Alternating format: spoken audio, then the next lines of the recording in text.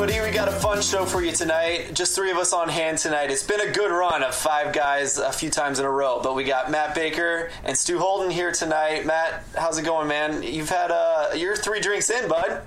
What's your night been like? Oh, it's a wild week. It's a wild night. I'm supposed to be in Colorado right now. I was supposed to have a nice long vacation that the St. Louis weather decided to cancel on me. So instead of going on vacation, we've decided to potty train our 2-year-old this week. Because why not? Just right? piling on top. Yeah, you might as well make life more difficult for yourself. So kids are in bed, and there's no reason for me not to commiserate about what happened today, which was nothing short of a shit show. Yeah, thank you. Yeah, dad joke. So, what did you get insurance on the trip? What do you do? I haven't had a trip canceled. Well, I was worried about Hawaii because of COVID, and it worked out for us just barely. Our trips tend to be through Southwest, first of all, which kudos to Southwest. They're amazing about cancellations. They basically bank your points or money for future use. So we've already rebooked our Colorado trip, which I'll probably talk about in a little while. Airbnbs we like to stay at, so we were able to contact the host and get a deal down the line. So we didn't really lose much, if any, money. I think we lost money on parking at the airport, but other than that, no trip insurance, but everybody's been pretty cool about rescheduling. That's awesome. Glad to hear it. Were you flying to Denver? Or Yeah. Yep. You were flying into Denver and then driving from Denver? Driving from Denver to Golden, yep. Okay. Okay. I called you Stu Holden. I'm sorry. Am I the first to do this? No, I mean, I wish I was Stu Holden. Me too. I wish I was, Somebody listening to this for the first time is probably like, oh shit, they got Stu Holden. They got Stu Holden. Stu Holtgren. Pardon me. No, it becomes very obvious as soon as my camera's on that I'm not Stu Holden. Which was weird. He was at the Minnesota game, the Ice Bowl game that I was at, the game versus Honduras, and man, he looked incredibly uncomfortable when he was walking around, and when he was on set, because I think he was supposed to be on set, but from what I could tell, he like got up and walked away. So I think his knee must have been bothering him, because he had a major knee surgery, for anyone who doesn't know, a few weeks ago. Only like 5 weeks ago. So this was maybe like 3-4 weeks post-op. But yeah, no, he looked like he was in a ton of pain, especially in the cold. I'm sure that was murder. But yeah. Anyways, yeah, that was miserable. Even American soccer players off the field having knee problems and leg problems in general. Great. Man, that was gosh, who was it who tackled him and shattered his leg? U.S. Netherlands. I don't remember. He had just gotten back from his bad injury with Bolton, and he was looking fantastic. And then, oh gosh, he played for LA Galaxy for a little while. Oh shoot! I always hated him because he just absolutely wrecked. He's not a Van Damme, is he? Career. No, he's not. I know who you're talking about. Maybe. Anyway, we should move on. I'm sorry. I won't think of a name. I'm the worst at that. But let's move on to some St. Louis things. We've got a lot to talk about tonight. This is going to be a really fun show, actually. And that's going to be a massive bummer at the end. But we're going to save it for the end. And you guys can log off after that if you don't want to hear about it. Lights. Yeah, exactly. But we're going to start with the fun one. MLS Next Pro schedule was released. And 2 dates stick out, right? Like, we get the very first ever MLS Next Pro game here in St. Louis against the only other one that can compete in the Open Cup, is the way I'm going to say that. Rockford, is that right? No. What is their name? Rochester, not the Rochester, Rhinos. New York FC. Yeah, great name, guys. Let's start with you, Matt. Let's get more exact details from you, and I'll stop talking now.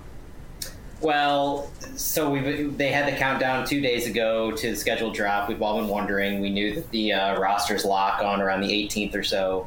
So this morning you saw teams start dropping their individual schedules. I saw Minnesota. I think Miami. And then ours came out. And to me, the first game is summed up by the MLS Next Pro president, Charles Alczek's comments.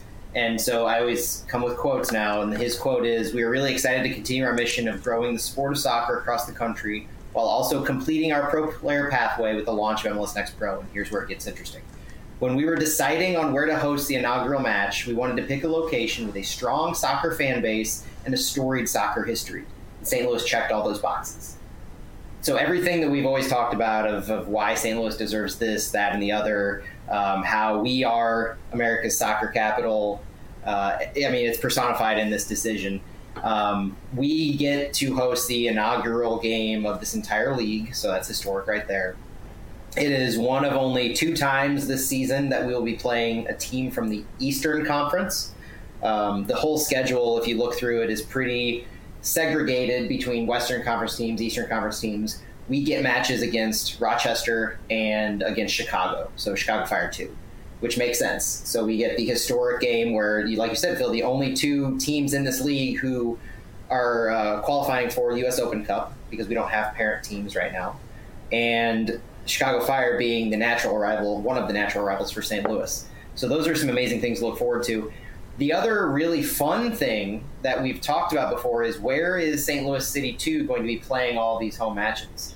We know in preseason that we're having matches that take place in places like Herman Stadium for SLU, because we're playing SLU. We've already played in Creve Coeur. We're playing in Maryville against Maryville University. But where are we going to have all these home matches? And this schedule lays it out. So at least 2 of our home stadiums, one of which we're playing that first match against Rochester in Herman Stadium, home of St. Louis Billikens. Kind of adds to the history there. Stuart, any more thoughts on that schedule release, some details you noticed? Well, one thing that, I'm on the website right now, one thing that, if anyone out there is with MLS listening to this for whatever reason, they need to add a filter option by club on the schedule, because it's just kind of, it's all right, but it could be much improved with a filter option, because otherwise you have to go through each week is how they have it set out, and that's just kind of annoying. But outside of a UX thing, Stu, if you tell people that you're knowledgeable about creating filters on websites, you may get a job out of this. No, Sarah does all the website design in our family. That's her specialty. No, so Rochester is formerly the Rochester Rhinos, Raging Rhinos. Wasn't that their official name at one point? That's news to me. Raging, I should know, but I don't. It was just Rochester Rhinos. I know about Raging Rivers, if you want to talk about Raging Rivers. No, yeah. I went eagle watching up at Grafton. There you go. But anyway. Didn't Rochester win the U.S. Open Cup at one point? I think 99 or something? Only lower league to do it, yeah. Yeah, they won. So history there. So I was going to say, let's remember that as we talk about playing the team who carried on their tradition. We're playing a U.S. Open Cup winner here. Are they the same team? I mean, no. I'm going to say no. They don't play in the same venue. They don't have the same name. They don't have any of the same players. It's different owners. The different owners thing's where it gets me, because I was getting ready to say, then how is Sporting PC? Don't the Dworkins have part of the Dworkins were the last owners of the Ryan? Oh, were they? Oh, I'm sorry. Never mind. If they were, then they're the same owners. Pardon me. But the owners that killed the Rhinos. Mm-hmm. So I don't really. Them? Yeah, I don't really consider them the same club, but don't tell MLS marketing about that. Well, yeah, but there are some Rochester people who are excited about the club, and that's awesome. Good. As they should be. Yeah. Yeah, and it's professional soccer coming back. That and Flower City in Nisa, which plays at the Rhinos' old stadium. So no, Rochester is the exciting one for me. That obviously noticed first because it's the first game, but. I do know that they will have at least a couple traveling fans who are flying in for that, so that'll be fun. I think someone else mentioned that Fort Lauderdale changed their name officially to Inter Miami 2, which seemed kind of pointless, but huge bummer. They had the name right for what city they played in, actually. Yeah. So that was an improvement over, Inter Miami, but whatever. No, just so many. There's a lot of. I mean, you could go down the list here and find some fun things in just about every single one of these. Besides the fact that it's almost like a preview of what's going to happen in 2023. The Sporting Kansas City games stand out, and the thing that's, I mean, honestly, a bummer but also kind of fun about it is Sporting Kansas City announced that their 2 team is playing in Lawrence, Kansas. I hate these words coming out of my mouth, but Rock Chalk Park, which as a Mizzou alum, it kills me to even say those words. Yeah, it's cringe. But it's an extra hour out of our drive, so I was planning on making the trip up there, hoping on an outside hope it'd be at the Children's Mercy, but having that extra hour drive to Lawrence kind of stinks. But I get why they're doing it. It's good for their surrounding community. Zions Bank Stadium is where Salt Lake. Well, they call it opponent Salt Lake City, but I would assume it's still the Real Monarchs, right? Yeah, it is. Okay. Yeah.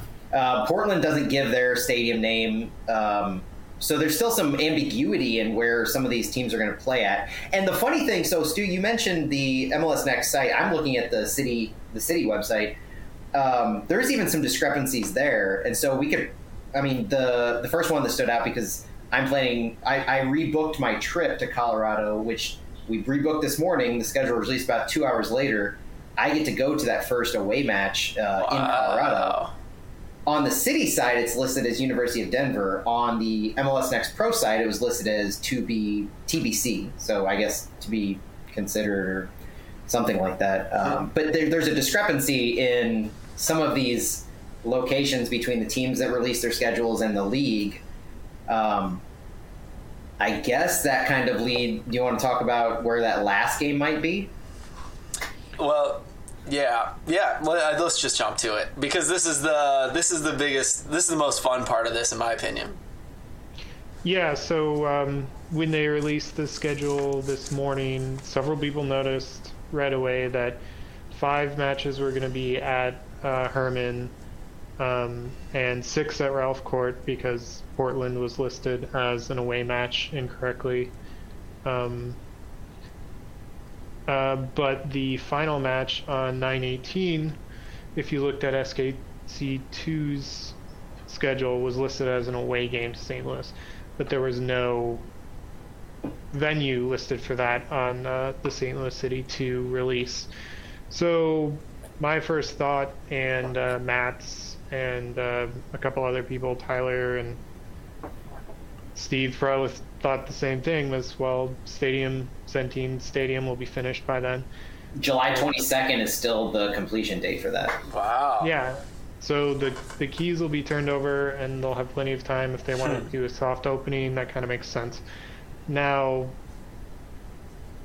I heard potential rumors after that, which I think was maybe just redirection, that that game wouldn't be at Centene.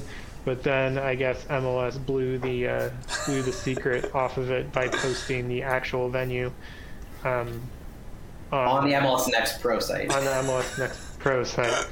So they. I love it. mean, the city does a great job with holding down leaks on their end, but you can't trust anybody in this business. Listen, yeah, again, I mean, for the millionth time in MLS Next Pro, and not the final time, we're dealing with lower league soccer here, folks. What do you expect? Yeah, I mean, I just want a website with statistics, with an accurate, up-to-date roster. You're asking way too much already. It's too much. For any professional league, that's the minimum. I do hope if Liga Latino in St. Louis can have an updated roster with updated weekly stats, then MLS Next Pro can. I mean, that's a good point. To be fair, I mean, that's not too much to add. We joke about it, but I mean, that just shows that you care about what you're doing to get the right information out, the complete information out to the people that want to see it. Show you have a professional product that you care about. Yes. So far, this is pretty good.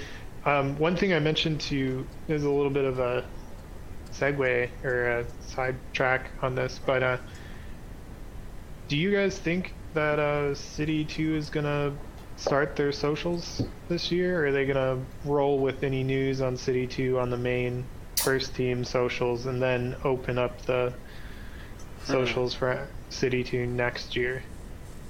I think that's what they're going to do. I think honestly, the people who currently have STL City 2 and St. Louis City 2 Twitter and Instagram, I think they're squatters. I don't think there's anything necessarily behind those yet. And it could be the team, but it could be they're sitting on it. I think that the whole thing goes back to the fact that we don't have a actual team yet. It's City 2 is the team. They've already tossed the hashtag out, STL City 2. But I think as far as the accounts go, I think we're going to hear everything from the main account because it's dedication to that. So as the season progresses, you're not going to have competing matches. You're not going to have competing reports coming out of both the main team and I don't know, FC Cincinnati. They just launched their 2 account and their 2 team branding. It's not going to be like that where you have to go back and forth and you need a dedicated social media presence for each one. You can easily accommodate the 2 team this year while you still have that main account. Yeah. Some things came to mind. Another rabbit trail would be that, a little bit cynical in me is, it is cool to throw the 2 pro teams in as the first game. And the cynic in me is like, well, it's also probably the only 2 teams that has a lot of excitement behind it as far as fan excitement. So it makes sense. Like, if you want to, these games are going to be streamed on ESPN. So I'm about to say some bad things about it. Oh, go ahead. But the league website, not ESPN. Shoot. I read that wrong. I'm sorry. At least that's what I heard. It's like they were saying there's going to stream on MLSNextPro.com. I don't think they have a deal with ESPN. Oh, my fault. This year. I'm so thank you. Thank God you're here. It's going to be so it's not going to be on ESPN Plus. And so we're dependent upon the league's website having good enough infrastructure to get us those streams. Okay, now I'm really scared about that, especially. Yeah, but at Herman, there's good infrastructure there. I kind of if we're at Creve Coeur, it would be one of the towers. Yeah, you could at least get the same thing we have for the academies. Yeah, but with Herman Stadium as the first 5, I mean, that we're probably getting Bill McDermott to do the commentary. So we'll probably have commentary, would be my guess for these, as long as they're allowed to do in-house. I assume Rochester is going to get one of their own too, and I think there won't maybe be a set league standard this first year for.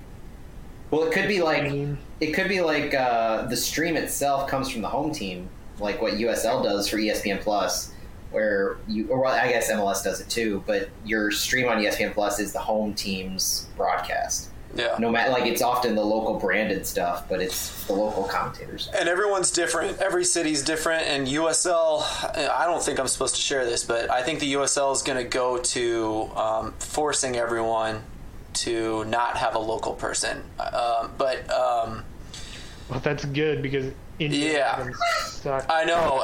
And so, like, a lot of the things we just covered is like, oh God, all this lower league soccer shit is going to come back. We're going to get like this retro, 2014, 2016 kind of stuff happening. Like, we're going to see some bad streams. It's going to cut out, and we're going to have really bad announcers in some of these cities. And I'm okay with it. I mean, we're reliving it. I'm down. Yeah, I'm not upset about it. But one thing that I really hope they work on, and this is what I wanted to get all this in. This is great. But one thing I'd really put on my wish list is like hiring Opta to do the stats. You know what I mean? Like, and I don't think that'll happen right away. I think they have to have certain infrastructure for that even. And it took USL several years to get that right too. So, I think we're just subtracting about 5 to 7 or 8 years in lower league soccer if you're used to USL Championship. But hopefully these are things that they'll work toward if we're going to be watching these 2 teams. Opta stats, hopefully decent announcers or decent camera angles, decent streams. We'll just see how this year goes, right? And it's all part of what you need if you want to be taken seriously. So we constantly talk about whether this league is going to be like the original MLS Reserve League or whether it's going to be an actual competitor to USL League One or Championship. And part of that goes well beyond the on-field product. It goes on to the presentation of the entire product.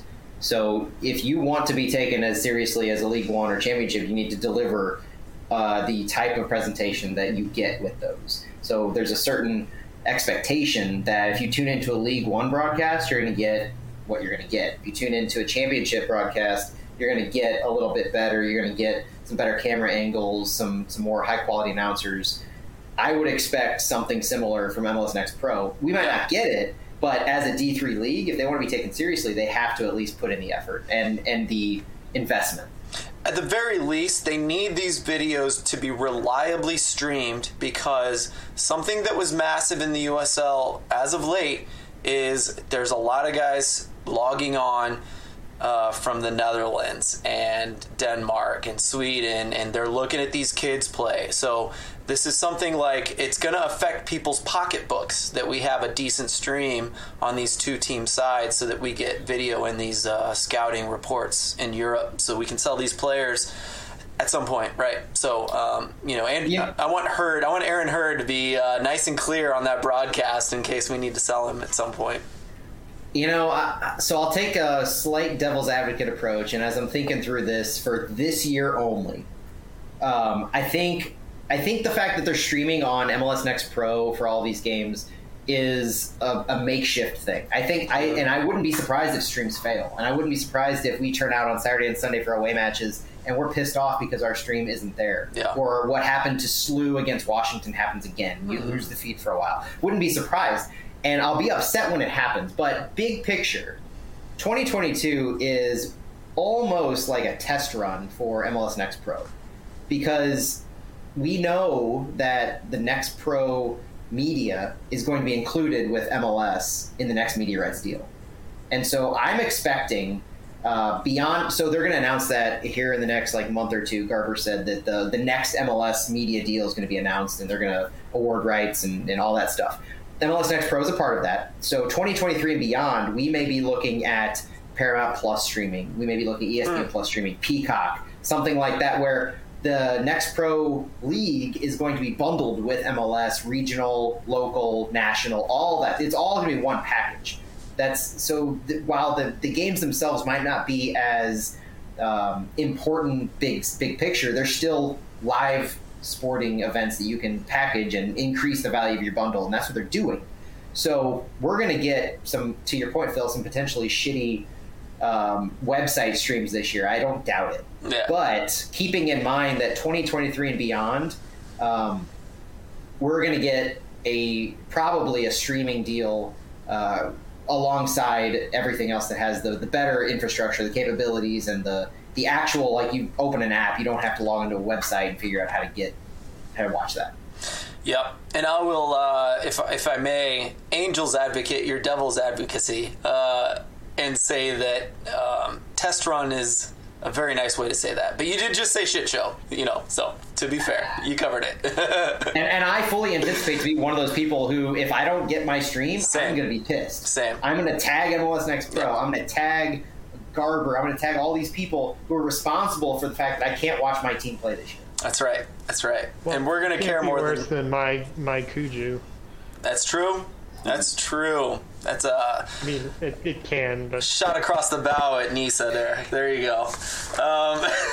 And CONCACAF. Well, FC Cincy too. Yeah. I had him for a year. Oh God, I forgot about Didn't that. DC United have him also? A few people did. Yes. Well, my Kuju was so the Fire and Ice had those for a while.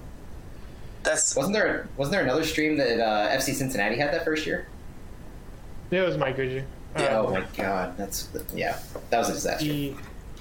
But DC United also had him. I mean, for Fire and Ice, I mean, it's kind of, they're not breaking the bank for what kind of streaming they're going to get. So yeah. I appreciate that Lindsay's just getting any stream out there. Absolutely. That we can enjoy Fire and Ice with. But yeah, it might be rough, but kind of sucks because this is going to be the year that at least most St. Louis fans are going to care the most about this team. So yes, um, that's exactly what I was saying. That's why we're going to be the ones who are vocalizing this. We're probably not going to see a whole lot of pushback if streams fail by these other teams because they have their first team to watch and they are barely caring about their two teams as it is. It's going to be us. It's going to be Rochester that really carries the banner on this one. Yeah. Yeah. Oh, go ahead, Stuart. Well, it's going to be really, really interesting how Rochester responds. There is a chance that the home opener against Rochester is the highest attended MLS Next Pro match of the season. For real. Though I expect there's probably going to be some interesting marketing attempts to get butts in seats, like maybe a bunch of school kids get bussed in, or free tickets, prize night for Tacoma Defiance or Sounders season ticket holders or something. I don't know. But here's a question for you guys, though, and I was super interested when this came to mind this morning. Do you think that first City 2 match at Herman is going to break the record for number of attendees that was at St. Louis FC? No, not even close. No. I will say that I was surprised. I should have saved this as a segue. I was surprised at how many people were there last Saturday. I really was. But still, it's not enough for that kind of a number, in my opinion. We'll see. I mean, that number would be... Is it like 6,000, 6,500 maybe? Over 7, yeah, right? 65, 66. Are we counting Open Cup? Yeah. Yeah, and I think... I thought we got over 7. I think the estimates were low on that one, but I remember that Chicago Fire game. 6,600, something like that. Okay. Fire game, I think, was 6,100. Oh, okay. Or maybe that was the Riverhounds game the first season. Well, the highest. So this past season, the new attendance record at Herman was 6,815. And that was for the NCAA match. Yeah, and that was low. I was there. There was definitely more than that. Right, and that's what we were talking about at the time. But so I'm thinking if they sell out and they would have to push it beyond. I always go back to the fact that there's the long-standing conversation of, and I don't really want to get into this, but there's a long-standing conversation of St. Louis FC could have built up the fan base to get to MLS and all the things that have happened since then. And so knowing that we have City 2 this year, knowing that we had the Academy this past fall, and knowing that we're getting the D3 league this year, it came across my mind, could we have more attendance at this first game than we did at average or the most St. Louis FC? I'm just going to say no, only because it's clear that this league's not going to be very professional. And I really think that USL Championship, by the end of it, had a good product. And I feel like the roster that we had, yeah, they're second division players, but we had a few of the best second division players in the league. There are a lot of guys getting a lot of accolades now in USL Championship after St. Louis FC died. So, and I just don't like. I feel like we're St. Louis Scott Gallagher plus right now with this kind of roster that we have, and we have some lottery tickets, and we have Yarrow, who's really class. But like I don't think it's the same. I don't think it's something that people are going to come out for. I think it's still like I look at this podcast and I think, boy, this is like a bunch of nerdy people probably listen to this podcast. That's how I feel about the crowd that's going to show up at that first game. See, I think the opposite. I really think, and this could be the marketer in me, but I really think branding matters. And I really think that the fact that it could go back to the social media thing, Stu, you were talking about the fact that it's St. Louis City. Everybody knows now in St. Louis that this is the MLS side. Like the branding has hit home. It's St. Louis City SC. And now you're talking about you have this firm 100% path to what's going to happen next year. Come get in on the ground level of what the professional league that's leading into MLS. Come get in on the few players that may play, one for sure, and a few most likely that will play next year. but it's all about St. Louis City SC being this driver. You had articles in the Post-Dispatch about the schedule announcement, about that first match being the historic type match that it was. So I'm not thinking about necessarily the quality of players. I'm thinking just the perception that is being sold to people in the area. The $10 tickets really helps to me. I would have liked if there would have been some kind of deal of season ticket holders in the supporter section, because that's what's on sale, could go to that match, and that's part of their package. But I think $10 tickets in general to everybody to see St. Louis City a year before they take the field. If you read that Post-Dispatch article by Timmerman, it kind of sells this as, if not the prelude to, but that kind of precursor. So I think that, and this is day one.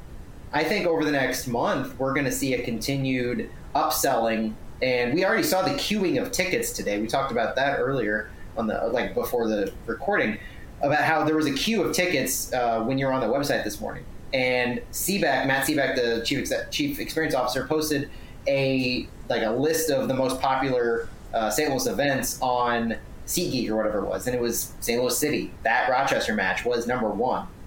I mean, the anticipation, the buzz is there, regardless of the talent on the field. Because I know there was a few hundred at last week's match that we were at, but we're talking easily a sellout, in my opinion. And I think that the fact that it's City, they've hammered home, this is MLS, this is the next step. I think there's an aura to that, as opposed to necessarily the talent on the field.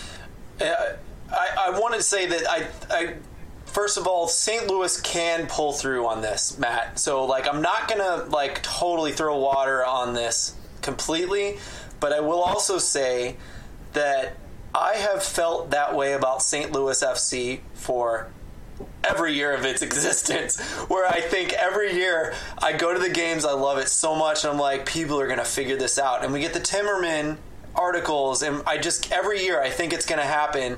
To be fair, the Open Cup games are lit, right? So maybe you're right, but I will throw water on it in that I always feel like it's so special, everything we have in these lower league games, and just St. Louis doesn't come out for it. But they supported SLU last year. It's possible. I cut you off, though, Stuart. What were you going to say? I was just going to say I do think there will be a really good crowd. So I'm with Matt on that. But I don't know if they hit 6,600. I mean, that's a big number. It's a Friday also, which I think Saturday evening is going to be a better draw for days than Friday at 6 p.m. But that's not the worst time. The location's better than Soccer Park, if we're honest. Absolutely. But they could take a cue from Cincy when they were in USL and just give every college kid a ticket for $3 or $5. I mean, it worked like a charm. I think that's a great way to. I mean, people always trash Cincy, and I have to, for giving out cheap tickets, but it's a great way to build a brand. Yeah, as we should trash them, because their attendance shilling was based on that. I want to make sure I get this in here. It's a little bit late, but STL City Fan Van, we all know that account, says, I don't think so, but anything 2,500 plus is a huge accomplishment. I do agree with that. Yeah. But you never know in this city, You never know. Yeah, I mean, I have a few friends who went to, and most of them are going to get tickets for City senior team. Some season ticket holders for next year, but I think there's a group of 8 or so of them that are going to be going to this first game. So, and I think they went to 2 or 3 St. Louis FC games over 6 years. So they're excited. They're going to go. So I don't know if that's a good indicator of the fan base as a whole or not. I don't know. I could see, but I'm expecting, at least a couple thousand. Well, and when you talk about the overall attendance throughout the year, I think there's the first game and there's the last game and there's everything in between. Yeah. And because we've seen, so Herman Stadium being the 5 game, most of the first 5 games, there's that one from Ralph Corte that's thrown in on May 22nd, or there's one of those May dates. And I think once we shift over to SIUE, I don't know what that's going to look like. I would think that outside of the city limits, there's a little different. I don't know how to put it, but I don't think we're going to draw as well over there. I would love to be proven wrong, and I don't mean to bash the East Side at all. That's not the intent. But I think there's the city attendance, and then there's people in Missouri don't like to drive into Illinois. To be blunt about it, there's a lot of great things about Illinois. I'm not saying anything bad about it. It's just like there's a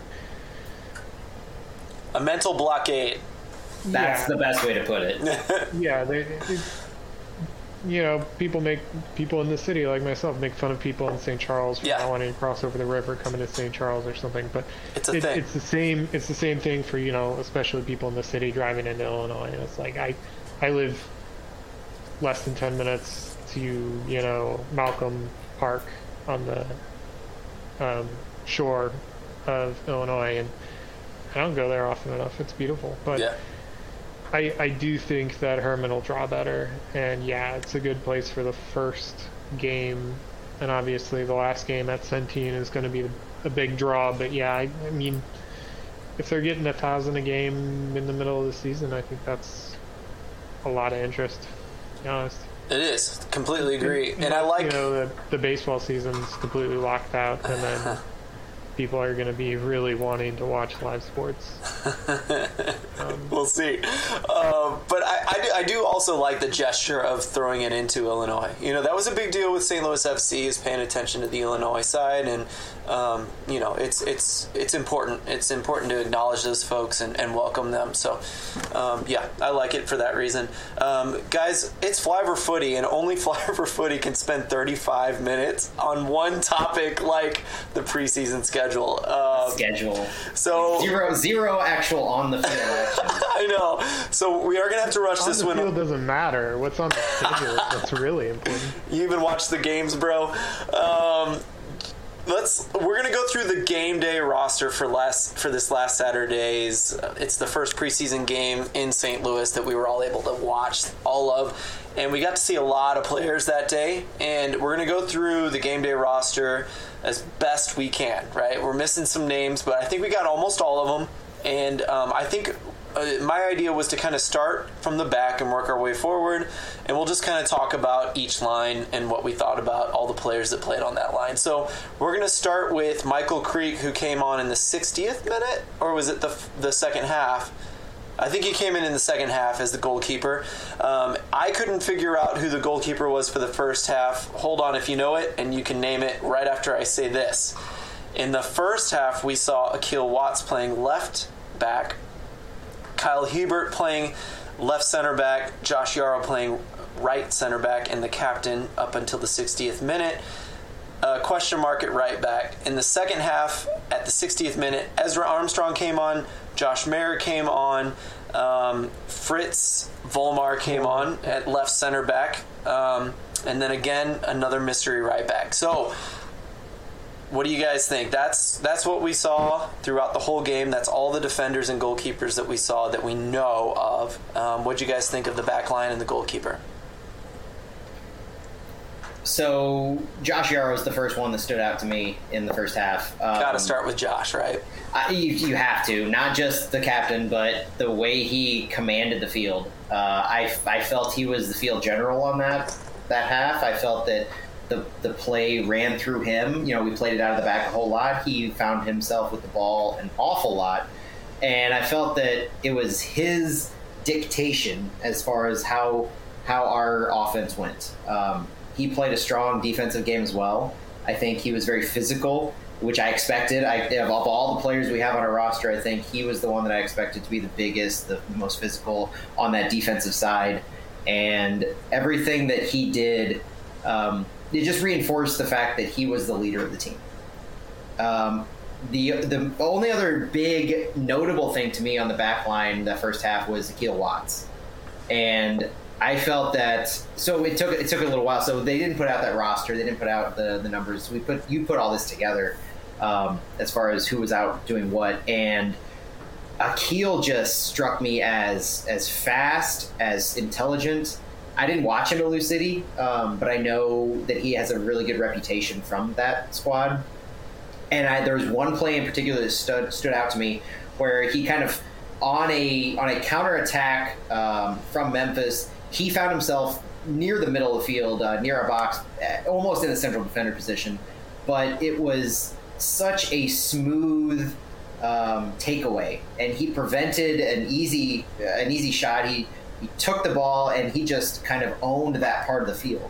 And so it was that awareness and just the way that he was able to read what the offense was going to do with the ball. I kept thinking about how our defensive strategy when we lose the ball is to counter press. And that to me was they had pushed the ball so far up the field towards us that he basically made himself that line of defense where he was going to make a play or we were going to get scored on. And he made a play. So Akil Watts was one of my players of that half. I really feel like we could have been down by more than one if it wasn't for him on that play. What do you think, Stu? Anyone stand out for you? In the first half, well, I actually really liked seeing Max Schneider, and I guess we'll get to that on the back line. We can change the parameters here. Let me just say something about the back line, and then I'm going to name the midfield, and then I'm going to go straight to you, Stuart. I have a fault, guys. I'm just going to say this now. Sometimes I want too much structure in these podcasts, so I apologize if it's too structured. But here we are. I'm going to talk about just a couple little things.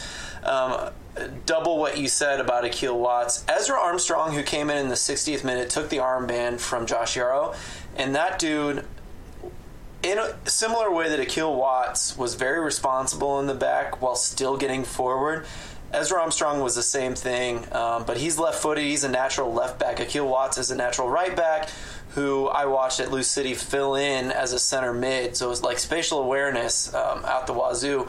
But Ezra Armstrong is like meant to be on the flank. He combined well with the left winger, which is Celio Pompeu Martins, who we will talk about in a minute. Had some sauce going forward, was very just like dependable. If there was something scary that was happening, he seemed to be around it to put it out. And if there was some kind of sauce happening on the left wing, he tended to be a part of it. Favorite player in the last few bits there, and that's saying a lot because I really liked what happened in the last 30 minutes. But I want to say that no defender looked bad, and I want to say that I think Michael Creek did a great job in goalkeeper, but I thought in the first half, that goalkeeper, sincerely apologize that I don't know who it was, but to be fair, a roster wasn't released. But first half goalkeeper had a lot more to do, and he made some really, he was really exposed sometimes, and he made some really crazy saves. Really well done there. But no defender looked bad. Young kids, Hebert, Volmar, Mayer, Yarrow, all of them did a good job, and I get the feeling about the back line especially that Hackworth, we didn't see the swarm in the first half like we were accustomed to with the academy. I get the vibe that Hackworth is setting up this 4-2-3-1 that he liked to run with Louisville, and he's just solidifying the defense because they haven't had a lot of time together yet. So that's my vibe so far. Let's go to the midfield, though. Let's just go with the holding midfielders, actually. Palazzolo and Schneider were, in my opinion, the double pivots in defensive midfielders for the first 60 minutes. And then Jack Wagner and Lucinin were the double pivot for the second, or the 60-minute and on. Stuart, what were you going to say about Schneider and Palazzolo? It was fun to watch, right? Yeah, I like seeing those guys out there. Schneider, of course, is the product of Bayer Leverkusen Academy, who most recently played for Marshall University, and he was bigger than I expected. Yeah. I don't know exactly why, but no, it was just seeing how him. He lifts weights. Yeah. I guess it's just I've gotten used to watching all the academy games with someone with like that's his fair. hairstyle is typically a little leaner, slighter build. But no, good hair, good player. I like the way he connected and worked with AJ. I mean, a lot of my thoughts about the play filter through my expectations are this is preseason, and even for most of the season, it's not going to be a finished product. It's going to be pretty rough around the edges, and I think there was a fair amount of that. But I really like the way on right wing in the first half how Juan Kuzain looked, and Juan's put on a little bit more muscle than last time I saw him. So it was good to see him back in St. Louis. Yeah, Wagner looked good. Lucian looked really good, and I'm glad he's going to be part of this club too, even though he's not officially on the roster as we figured that out. But Phil, I think you were the one who talked to his parents, right? Yeah. Yeah. So I actually just saw a tweet that came up from Jeremiah Oshan from Seattle. He's at the CCL match, but he got his hands on a competition handbook for MLS Next Pro. So there were a couple interesting things. He had 4 bullet points, so I'll just go through them real quick if I can break the structure. This is good stuff. First of all, there's no ties in MLS Next Pro. If the score is tied after regulation, they'll settle it from a spot. What? With the winner getting an extra point. Yes! What? I love it. Total. Let's go! I don't know if they're testing this out for MLS or... That's gotta be what it is. They're all about this testing. Oh my gosh. Oh, let's go. So there's a winner's point, and I guess there's going to be maybe a loser's point. It's like hockey OT. You get 2 points or something, maybe. I don't know. I can't wait for the 3 versus 3. That would be fun. Yeah. They do it under U5 style, and they're going to field into like 20 feet across with 3v3. Yeah. Third point was, or second point was, tucking in shirt is mandatory, which... Oh my gosh. Weird, whatever. What? Wait, a bunch of Kieran Tierney's running around here. Yeah, we got 55-year-old dads telling everyone to tuck their shirts in. I love it. Well, someone responded that might be an MLS rule to begin with, so maybe they're just applying it to MLS Next Pro. I don't know. If it is, someone didn't get the memo. Yeah. Third handbook rule is, unlike in MLS, first tiebreaker is head-to-head. Wins, goal differential, goals scored for, and disciplinary points are the next 3. Wait, say those again. Say those 3. So if you're tied with another team in the standings, then you're head-to-head. It determines who's on top. But what's next? Wins, goal differential, goals scored, and disciplinary points. Wins over goal differential. Okay. Yep. So that plays into the first thing you said, because there's going to be that different way to determine an actual winner if it's tied at the end of the game. Yeah. Huh. And the fourth point is the league reserves the right to implement a MLS Next Pro anthem that may be required to be played at any and all league matches, which is dorky shit. Gosh. What? We all do love the Champions League. Yeah.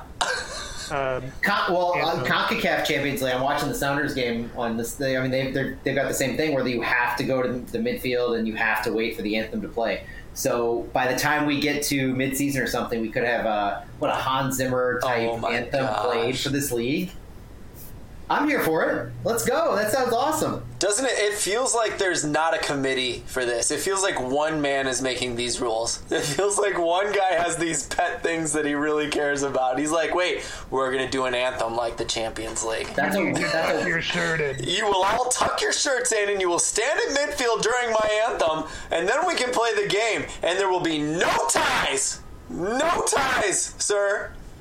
You had me with like the first and the third one where it was like actual competition type things, like you have to get a winner and it's going to be this cool way, and I was like, all right, that's cool. Let's figure that out. And it's going to be the tiebreaker. All right, that seems like it might be okay. And then you got that second, third, like tucking in and the anthem. I feel like there's two separate people and they had two separate agendas when they came with those. Stuart, I appreciate you interrupting our roster review with the best part of the show. This is good stuff here. Anything else? No, it was only those four, so I don't know if there's anything further that's in that handbook. And I hope he's not pulling my leg here, but Jeremiah's usually pretty good on that. So, yeah. This has been fun. To be fair, we have gotten a few bits of info on the league and MLS from him. Jeremiah from the Sounders at Heart, right? On SB Nation. Yeah. Nice. Yeah, he's good people. Absolutely. Did you guys ever figure out who was on the left wing in the first half? Yes. That was Akil Watts, right? No. Well, left back. Left back. Oh, left wing. Left wing was Carson Gibbs, if I'm not mistaken. Or one of the Gibbs brothers, but I think it was Carson.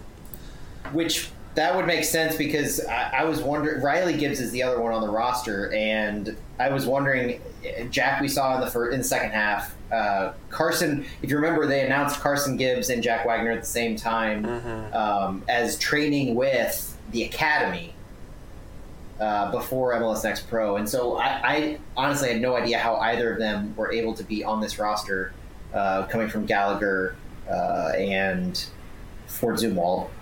But Carson Gibbs makes sense to see.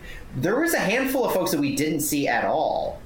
Mostly amateurs, but I found it interesting that we didn't see, at least to my knowledge, we didn't see Aaron Hurd, we didn't see Anthony Falpel. Those are the two that stood out to me. Same. We did see Fritz Vollmer, right, in the second half. Yeah. He was one of the center back subs. Yeah. Those are the two that stood out, Aaron Hurd and Anthony Falpel, because Nathan Ferguson was the sub in the second half up front for Josh Dolan. But I don't know. That game to me kind of was, there was a very intentional, in the first half we're giving more or less our pros an opportunity. We're going to put our I don't want to say number ones out there, but that's kind of what it seemed like it was. And then the second half, you had mostly the academy subs with a couple of players that I fully feel will slide into quote-unquote first team City 2 players. Ezra Armstrong was very front and center in that conversation, where when I was looking at a full season roster and starting 11, I fully had Ezra Armstrong slotted in at that left back position and Akil Watts at right back, which I still think is very, like what you were saying, Phil, earlier, is where his position is. I still think I can't wait to see that. I still think you're looking at an Ezra Armstrong, Josh Yarrow, Kyle Hebert, Akil Watts back line. Unless you're going to have one of the amateurs slot in and kind of take that position. But it reinforced to me a lot that the pros, the professional contracted players, are really going to take front and center stage in this league. And I think that there's going to continue to be more opportunity. And we're all basing this off of the first preseason match, so fully aware of that. But as these next few preseason matches develop, I'm going to be looking forward to who gets playing time, especially in the first half, because that seems to be in the preseason where we're going to see our top line players. Celio Pompu Martin is another guy who really drew our attention, not just for the drawing the penalty and the goal, not to get ahead of ourselves here in the conversation, but how him and Ezra Armstrong really connected in that second half. That to me was almost the highlight of the game. Yeah. Not just the first half of how we looked, but once you got into like the whole flow of the game, my big takeaway were those two players and what their overlapping runs really looked like on that left side, because it looked good. Yeah, Pompeo was happy to dribble at people, and he got himself into dangerous positions. And, I don't think it hurt him that Nathan Ferguson was a little bit he wasn't great on the ball in the game, but he does create pressure. I mean, I would say both of our forwards were very Josh Sargent-y, right? Both of our center forwards, in that they pressed really well, they created trouble for the defense, and they drew defenders on top of that. So I think our wing players really benefited from the work rate of our center forwards, and those are Kuzan played on the right wing in the first half, and then Dita Armstrong came in. And the other thing I want to say, two things. First of all, Sergio Rivas was the only person that played 90 minutes, and he kind of played as a 10 or a second striker. I found that interesting, and I think he got better. I think he and the forwards got better throughout the game, but you can tell that they need to work together more, but that there's also talent there. Josh Doling, one of my favorite players in the first half. The guy looks to get on the ball. He looks to touch the ball or pressure anyone with the ball if it's not him, and he looks to lay it off for someone else. So it looks like our wingers are going to be very productive when they're playing with a guy like Josh Doling. Josh is going to play a lot of minutes for us, and he looks very, very good. And I think, like I said, he's going to help our wingers score. Doling's a very physical, big forward to have. Yeah. But your comment about Sergio Rivas was really interesting because Sergio Rivas is a WashU grad, and there's articles and information and videos about him. And there's one quote that he had that kind of I found interesting, and it was this past fall, so pretty recently. He says his first coach at WashU put him in a new position this past year. His freshman year at WashU, he played mostly a defender as a right back. Now he's been playing more as an attacking winger. Yeah. So now this past year has been playing more as an attacking winger, transitioning to more of that attacking role, being able to take more shots. Over this past summer, being 2021, he's been practicing a lot, especially on the attacking side. So he's excited to see how that component of his game comes to play. So I found it interesting that he started out at that right back, and he's kind of transitioned himself more. And that's at the point where I feel City scouted him, was in that attacking transition to more of a forward role. That's interesting. That's a good one, Matt. Thank you. I'm surprised he's playing as a 10 or a second striker. But again, I mean, we'll see how the season plays out. That's fine. I thought Kuzan looked good. He created trouble, and if he wasn't able to create trouble, he was often fouled. And he knows how to get fouled. You know what I mean? And he's a very veteran player on the field. Right wing, he's never really played like a right-sided attacker in the USL, at least. So that's interesting, but like he does it well. I feel like he and Aaron Hurd can provide similar traits, and so again, and Sergio Rivas, I'm interested to see if Aaron Hurd can work his ass off, if he can work up to Sergio's level or better already. And so I'm excited to see what Aaron Hurd looks like with this team at some point. I'm sure we'll see it. But he's been a weird player all season, all last academy season, and he didn't play that friendly.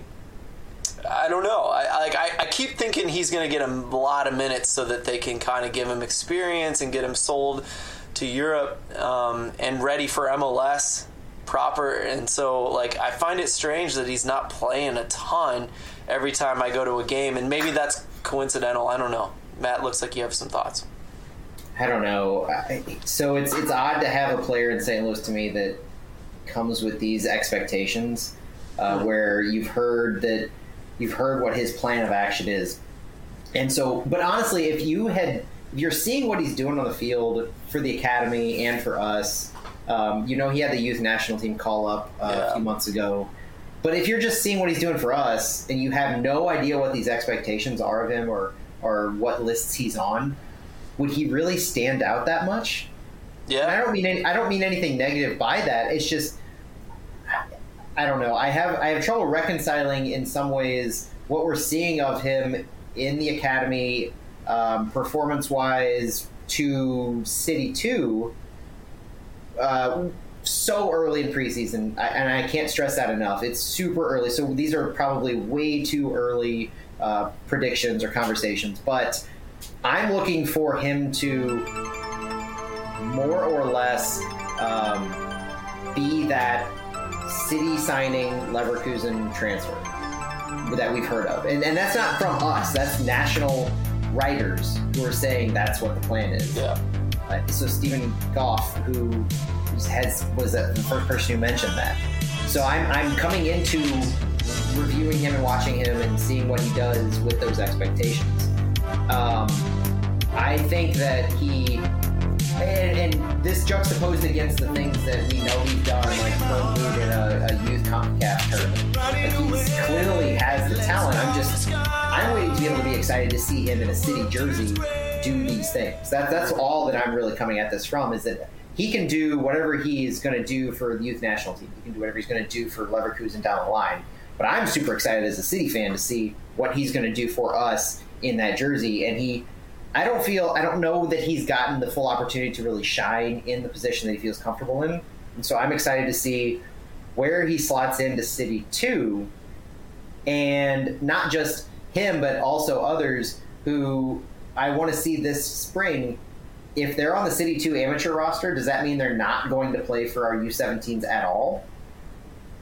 Because I feel because I feel like if they're going to be more or less subs for City 2, they should be getting playing time for the academy, and that's an opportunity for us to see an Aaron Hurd or Josh Mayer or the Anthony Falpel on where they're going to be, and what they're like, making sure they get minutes and opportunities to play competitive matchups against their peers. So that could be an opportunity for us to see them if Hurd or Falpel or Mayer or anyone else doesn't slot in regularly for City 2. Yeah, and let me give you some, I'm overthinking it ideas. So, the reason I'm, kind of, confused about the Aaron Hurd situation is because we do have all these expectations and all these hopes and dreams for him. And so we expect him to kind of get some minutes for this team. And, the fact that he's not getting them automatically, right? And that's what my point is. I'm overlooking into it. But the fact that he's not getting them automatically makes me ask a few questions. Is he just not following the system perfectly? And is he not defending right? Or is he clearly, he's showing flashes of amazing passes and amazing shots, but is he just not doing it consistently enough? And all those things are fine. It's not even the end of the world if all of those things end up being true, or if one or two of them end up being true, because he's young, right? No big deal. That stuff will come if he is the talent level that we think he might be. So those are just questions going through my head, and I just thought I'd vocalize those. This is a podcast where we can have this stream of conversation. But I think the similar things about Ferguson versus Fapel, to be honest. So I'm thinking Ferguson, who he didn't really look like he was score goal dangerous in that game. And I wondered if Fapel might have been goal dangerous. But what is Ferguson doing that the coaches like? You know what I mean? What am I not seeing that the coaches see? And so that's happening all over the field. And these are the questions that I hope to continue to ask and continue to watch the team and have fun, debating in my own mind and with you guys on the podcast. And so those are all just things that have been going through my head. The last thing I want to say, and I'll be done, give you guys a chance to talk about the roster before we move on. But when the kids came on in the 60th minute, there was a snap. It was okay, we're going to press the hell out of you now. And we've got young legs, and that works. That works in every country in the world, right? Bringing on a bunch of young kids that are going to run their asses off against you when you're already getting tired in preseason especially. So I loved watching that. I loved, the Swarm was fun to watch in the academy, and once all the, even 3 to 6 young kids came on, the Swarm started happening more naturally, and these guys know where to go. So I'm interested to see how that develops. Are the pros going to start developing that too, to where that becomes normal? Is it mostly going to be an academy thing? That's another thing I'm going to be watching for, because, again, I really enjoyed watching the kids come on and the press really shining at that point. Any other thoughts about the roster before we have our final little conversation here? I think the center forward, number 9, or however it lines up in their their formation was interesting that you had two big players in both halves. So Doling is a big presence. Ferguson is big as well, and that's what they seemed like their role was. It wasn't necessarily to make runs or to really do a whole lot of playmaking. It was really to just be that presence in the box. And there was one instance in the second half where Ferguson had the ball in the box and he was one-on-one against a defender, and he didn't make a move. He passed it off, where I felt he could have made a move to at least get a good shot attempt. And a gut instinct reaction at the time, I remember feeling, it didn't seem like he was too comfortable making that press to goal. It was almost like, he needed a good cross, or he needed to be set up for a goal. It wasn't like he was going to make something happen for himself. And it's probably a way too early comment on that, and in some ways I'm still not super comfortable being critical of academy guys or academy grads, so I'm gonna have to get used to that. But I want to see how Doling or Ferguson or whoever has that position, I want to see how that position develops for our team. Whereas in juxtaposition, you had Celio Pompeo make a lot of different runs attacking inside the box. You had him really going for a goal on that left-hand side in the second half, where he just felt like he was going to take on the world. And that was one of the most exciting things that I felt about him in particular, where he drew the PK, and that was probably the linchpin of where I felt like he was my player of the game. But whether it was an overlapping run on the left side from Ezra Armstrong and him, or whether it was just him taking it and working his way inside, to me it felt like when we were in the attacking ends, it was more our wingers or our midfielders trying to make plays, as opposed to really playing it up to our center forward. Mm-hmm. And I don't know. I just, that's something I'm looking to as the preseason progresses and into the regular season of, is that really how our offense is going to work? Because I don't know if it's sustainable. I don't know. It took me by surprise a little bit that that's the way that we were attacking the ball. So interesting to see what develops from that. Stuart. I don't think I have anything else to add at this point. I mean, it was good to see live professional soccer out there again, especially in the state of Missouri, which we haven't seen since St. Louis FC unfortunately went away. No, I'm just ready. I'll be there on March 1st. So yeah, excited to see all the preseason games, and then we have games that matter after that. So though Blue City probably matters more to me than most of the regular season games, even though it's preseason. So with you there. That one. Yeah. I love it. Matt, this is a pro team / semi-pro team, and so I'm going to add on to a little bit of pressure and weight in that, what you were just talking about, I'm going to take it a little further in that I liked that Doling had some turnovers and he really forced some trouble for the defenses, but we weren't able to capitalize on that. And then outside of a few of Doling's presses, which I'm sure was assisted by the rest of the players, the rest of the forwards and the midfielders, so I'm not negating that, but outside of that, it was a lot of direct play, which was really not exciting, right? And I'm sorry, but Lutz is promising us exciting soccer. So if we get to the end of the season, this is too early to say this, but let's say we get to the end of the season and we're still launching long balls from Yarrow to Doling, and that's our main tactic, I'm going to be disappointed. All right, I'm sorry, but I'd rather see academy kids lose 4-0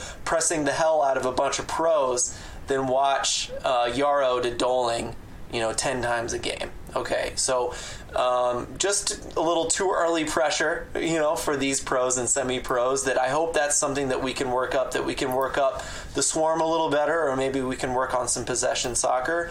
That's just on my wish list, right? and I won't hit that too hard. It's way too early to put too much pressure on right now. But I'm excited to see that develop, because I do have faith that that is something that's going to develop. All right, let's get this over with. We don't have much time. All right, so we're not going to do long on this. 10 minutes at most, maybe 5. And I'm sorry, but this is a very important thing. This is something that just happened that this is part of the PR world that we're in, right? We have a soccer team, and in MLS especially, in certain cities especially, soccer is expected to do certain things and be careful about certain things. And I'm going to get the thing wrong, but LGBTQT, there's another letter that I'm missing. We got to be more careful about that, and I'm failing at it right here. So I guess that's a good example of how I need to be humbled in this way as well. But we just got Centene Stadium, and looks like some St. Louis fans, soccer fans, started digging into what Centene does, and one of the things they do is to support a Florida representative that is big on Florida's. Chris Sproles is his name, and is big on the new bill that just passed in Florida, the Don't Say Gay bill, and it just made big news in Texas under Abbott's watch. A lot of weird stuff's happening with trans children and DFPS and child abuse being able to be called just for the fact that a child feels trans or identifies as trans. A lot of ugly stuff, and Centene's money is gone to someone that has pushed this effort. So these aren't perfect facts that I've just laid out for you guys, but this is something that has been brought to everyone in St. Louis's attention. And I guess before I say anything, let's just see what you guys think about all of those things that are being talked about right now between St. Louis City SC and the sponsorship of our stadium, the naming rights coming from Centene, who has funded these people. So I'll go with kind of the try to do a play-by-play or blow-by-blow of what happened this past week. And so it's been a week and a few days since the Centene Stadium announcement. So we've known for a little over a week that our home is going to be Centene Stadium. On February 21st, a tweet was put out by Judd Legume, who writes for Popular Information, which kind of is one of those like information investigative journalist type things where they look into political machinations, basically. And he targeted specifically the bill in Florida, which is colloquially called Don't Say Gay. Basically, it is a bill that is designed to prevent discussion around a child or an adolescent's sexuality or gender identity. And it basically is centered around straight is the norm and anything else should not be discussed. And if it is discussed, then we have a problem, and they're going to take measures against those things. So in the course of his, again, Judd Legume on Twitter, in the course of his outing of anybody who has anything to do with this bill or backing people, representatives in Florida who are sponsoring or pushing this bill, Centene was called out specifically in a tweet from him on February 21st saying Centene has donated $100,000 to Chris Sproles since March 2021. Chris Sproles is, I believe, the Speaker of the House of Representatives in Florida. Yeah, their state legislature. And so he's one of the people pushing this forward, who's basically allowing everything to pass and get it moved forward. And so looking into this, I at first, obviously, you're horrified to see that, because you don't want anything that you support to be associated to inequality, to any of these ideas, that kids aren't allowed to express themselves how they feel. It's almost this fundamental, and I see red when I think of this, but it's almost this fundamental concept that straight is right and any other way of thinking about it is wrong. And that's the underlying way that these are being pushed forward. And so Centene donating $100,000. So looking into, first of all, is this true? Because I don't take tweets as gospel. So is this true? That's a good I was never able to find the $100,000 number, but I was able to find that Centene Management Company or Corporation did donate $50,000 to the Political Action Committee, where Chris Sproles is chairman. So basically his Political Action Committee. So they donated money to his cause. And so that's where you get money being donated to the people backing this bill. And I have no doubt that Centene is donating this money, or at least I would like to have no doubt that Centene is. I would like to have no doubt that Centene is donating this money to further their Medicaid management systems in Florida, because I know they have a big presence. I would like to feel that they're donating money for their business purposes and not for this. But the fact that they're donating money to a politician who is pushing these anti-LGBTQIA plus bills and processes is devastating to a supporter of the team that just signed them to a 15-year stadium deal.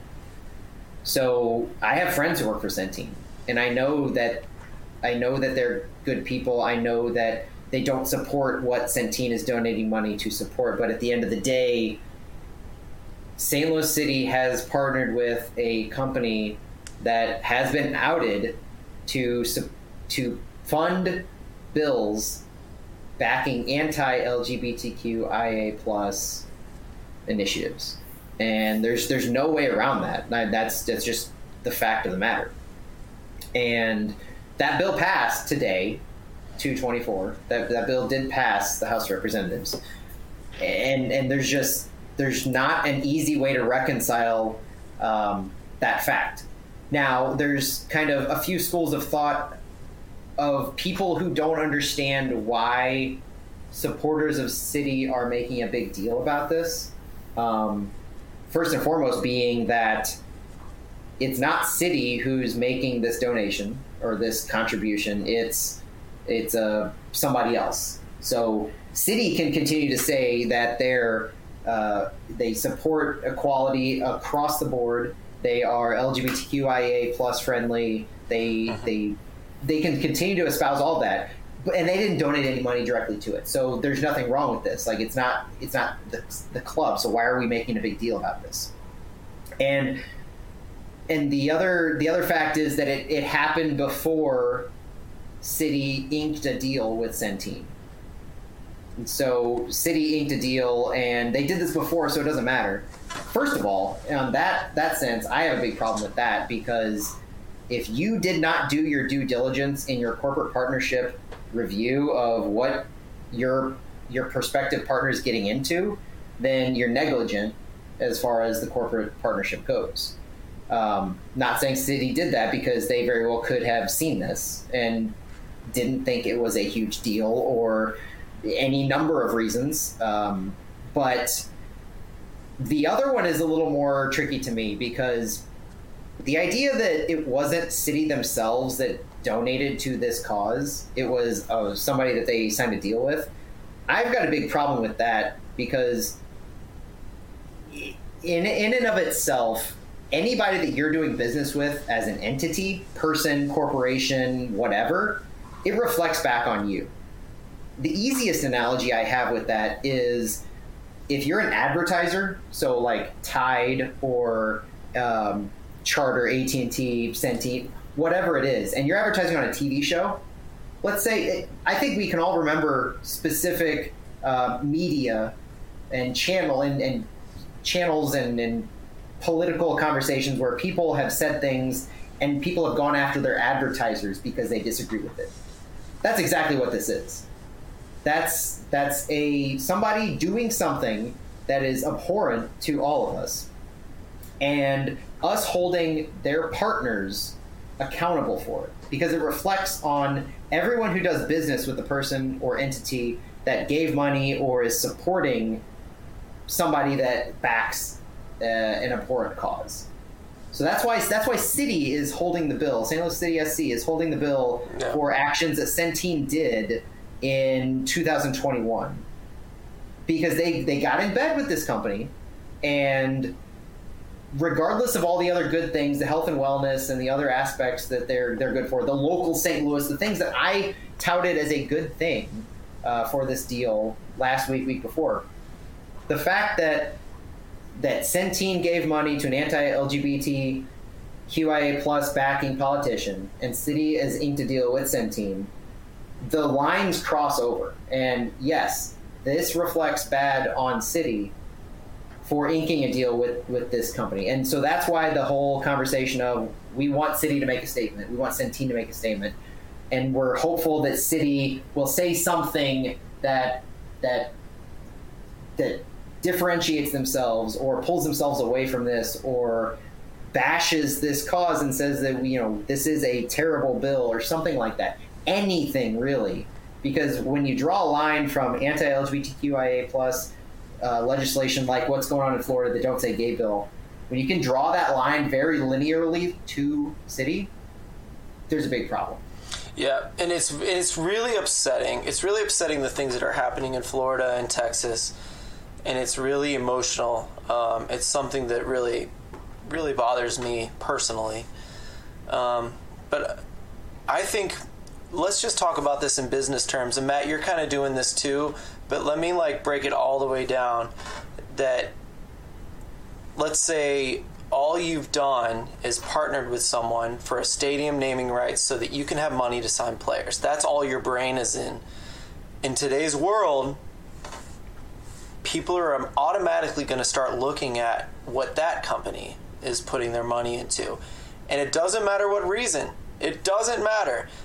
Unfortunately for you, Enterprise and Centene, we're going to look at where you send your money. And in this world, we're able to figure out what it is.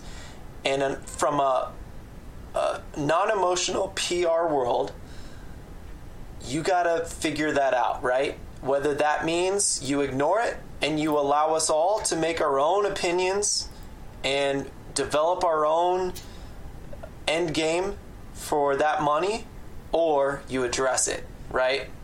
And that's just like a non-emotional, this is PR in 2022 right now. And so that's what we're dealing with, right? Again, I said how I personally feel, and now I'm looking at the business side of it. Is ideally, City would have already known this was going to come up. You know what I mean? I'm sorry, but if you did your job really, really, really, really well, and I know it's hard, I'm not belittling anyone, I'm not saying that you didn't do your job very well, but in this world, if you want to be really on top of things, you knew this was coming and you had a plan already. And hopefully you have a message to address it. And I hope they have some kind of message to address it, is what I'm getting at. I'm mixing the emotional with the non-emotional there, is that I think there's an answer to this. I think, in my opinion, it would be, we see your problem and we're not sending money to this man ever again. And to me, that would be addressing the problem and fixing it best you can based on what's already happened. And so that's just me saying that. At the very least, I think we can all acknowledge that we're all going to draw our own opinions until somebody says something, right? And I don't think we should be nice and let it not be talked about because it's our favorite club. Unfortunately, we love you guys and we're going to support you in the future, but I hope this is addressed. Sorry, I had a lot to say there, Stuart, so I kind of cut in there. Is there anything you would like to say about this? No, I think you guys really covered it. When you care about a club a lot, and this is our club now, you criticize them when they do things that go against your feelings and your morals and your ethical stance. And I can't agree with what is being done in Florida and what's being done in Texas. And there's a through line, like Matt said. I believe the best of the front office and the ownership, and I know you look at any Fortune 500 company, or a lot of Fortune 500 companies, and you're going to see ugly money at some point. Yeah, fortunately, it's inevitable. But that doesn't mean I have to like it. And I'm wearing the badge too, so the fact that Centene is associated with the club means I'm associated with Centene, and I'm associated with Chris Sproul, and I don't like that. I mean, and that was kind of the other thing that I've heard is that, well, at what point are you going to stop looking at partners or fans, or like everybody supports their own thing? You know, if somebody gave money to Alex Jones, are you really going to like be pissed off that somebody gave money to a conspiracy theorist? And my whole thing on that is that this is the one of the two sponsors for St. Louis City right now, and you know, Centene and Purina. Those are the two. Like, yes, Together Community is a sponsor. They're a sponsor at club level and they're official banking. But this is the stadium. Like, I can't tell you the number of times this week that I've talked about, and even today, about the final game of MLS Next Pro, about it's Centene Stadium. Like, it's going to be the thing you talk about, and they might have given money to a whole bunch of great causes that I perceive to be great, but the fact that there's one tie to this type of egregious bill and this devastating bill to equality and basic human rights, in my opinion, is pretty devastating. And I feel so awkward and a little uncomfortable even just having this conversation, because I don't know how to not support City almost implicitly. And that's the weird thing to me. Like, you guys know, I'm a homer. Like, I will look for every good reason to support what they're doing, and I'll spin certain things to just say, like, this is why they're doing certain things. Like, you could go back to all kinds of things where somebody's like brought up a question. I'll try to respond almost in defense of the team, because I want to support this team implicitly and believe that there's zero negative vibes or energy going on about any deals or any actions that they take. But this line drawn from City to Centene to this contribution it's disgusting. It is. And we're going to stop it there as far as that conversation is concerned. For my education, and in case anyone else was like me, LGBTQIA, lesbian, gay, bisexual, transgender, queer, intersex, asexual. Do you guys know what plus is for? It's for anything else. Anything else. Just covering anyone that feels left out. Correct. Good to know. My point here being, obviously, I'm not up to date on things. I'm getting to be 38, 39 years old. First of all, I'd love to talk to anyone who's recognizes me and wants to talk about anything, but this is something I'm a little blindsided on, to be honest. I don't know enough about it. I care about it, but the fact that I didn't even know that stuff means that I'm a little bit behind, and I didn't realize it till tonight. So if anyone wants to talk about this kind of thing, wants to educate us, if we are blindsided, if we missed something tonight, even if you just want to say we're blindsided about the striker situation, like everything, please talk to us at games. Please walk up to us, introduce yourself. We'd love to talk to you. It's been so much fun. And to kind of end on a good note, Saturday was incredible. We had all 5 Flyover Footy guys. We got an accidentally amazing picture. It's the best picture I've taken of myself in a while. And it was just so nice to talk to everyone and to be around everyone. And I think, to me, that's what matters. Like, this is what we're in it for. Stuart, I know you said that, like, you're going through withdrawal, not having a game till the 1st, and I feel you, man. I'm ready. I'm ready to, like, hang with everybody, have some drinks, talk soccer, and enjoy our games. So let's try to have fun. This is what I want the summer to be. This is what I want this entire year to be, is just new friendships, old friends being able to come back together and support the team that we all love. In all ways. Any last thoughts, Stuart, before we go? No, I think it's all been covered for me, at least. Thanks, everyone, for listening. We're here to have a good time and to talk everything through. So, again, please come up and talk to us, introduce yourself, and we can further this game in all ways. Again, thanks for listening, and we'll be talking to you in a week or two at worst. Bye, everybody.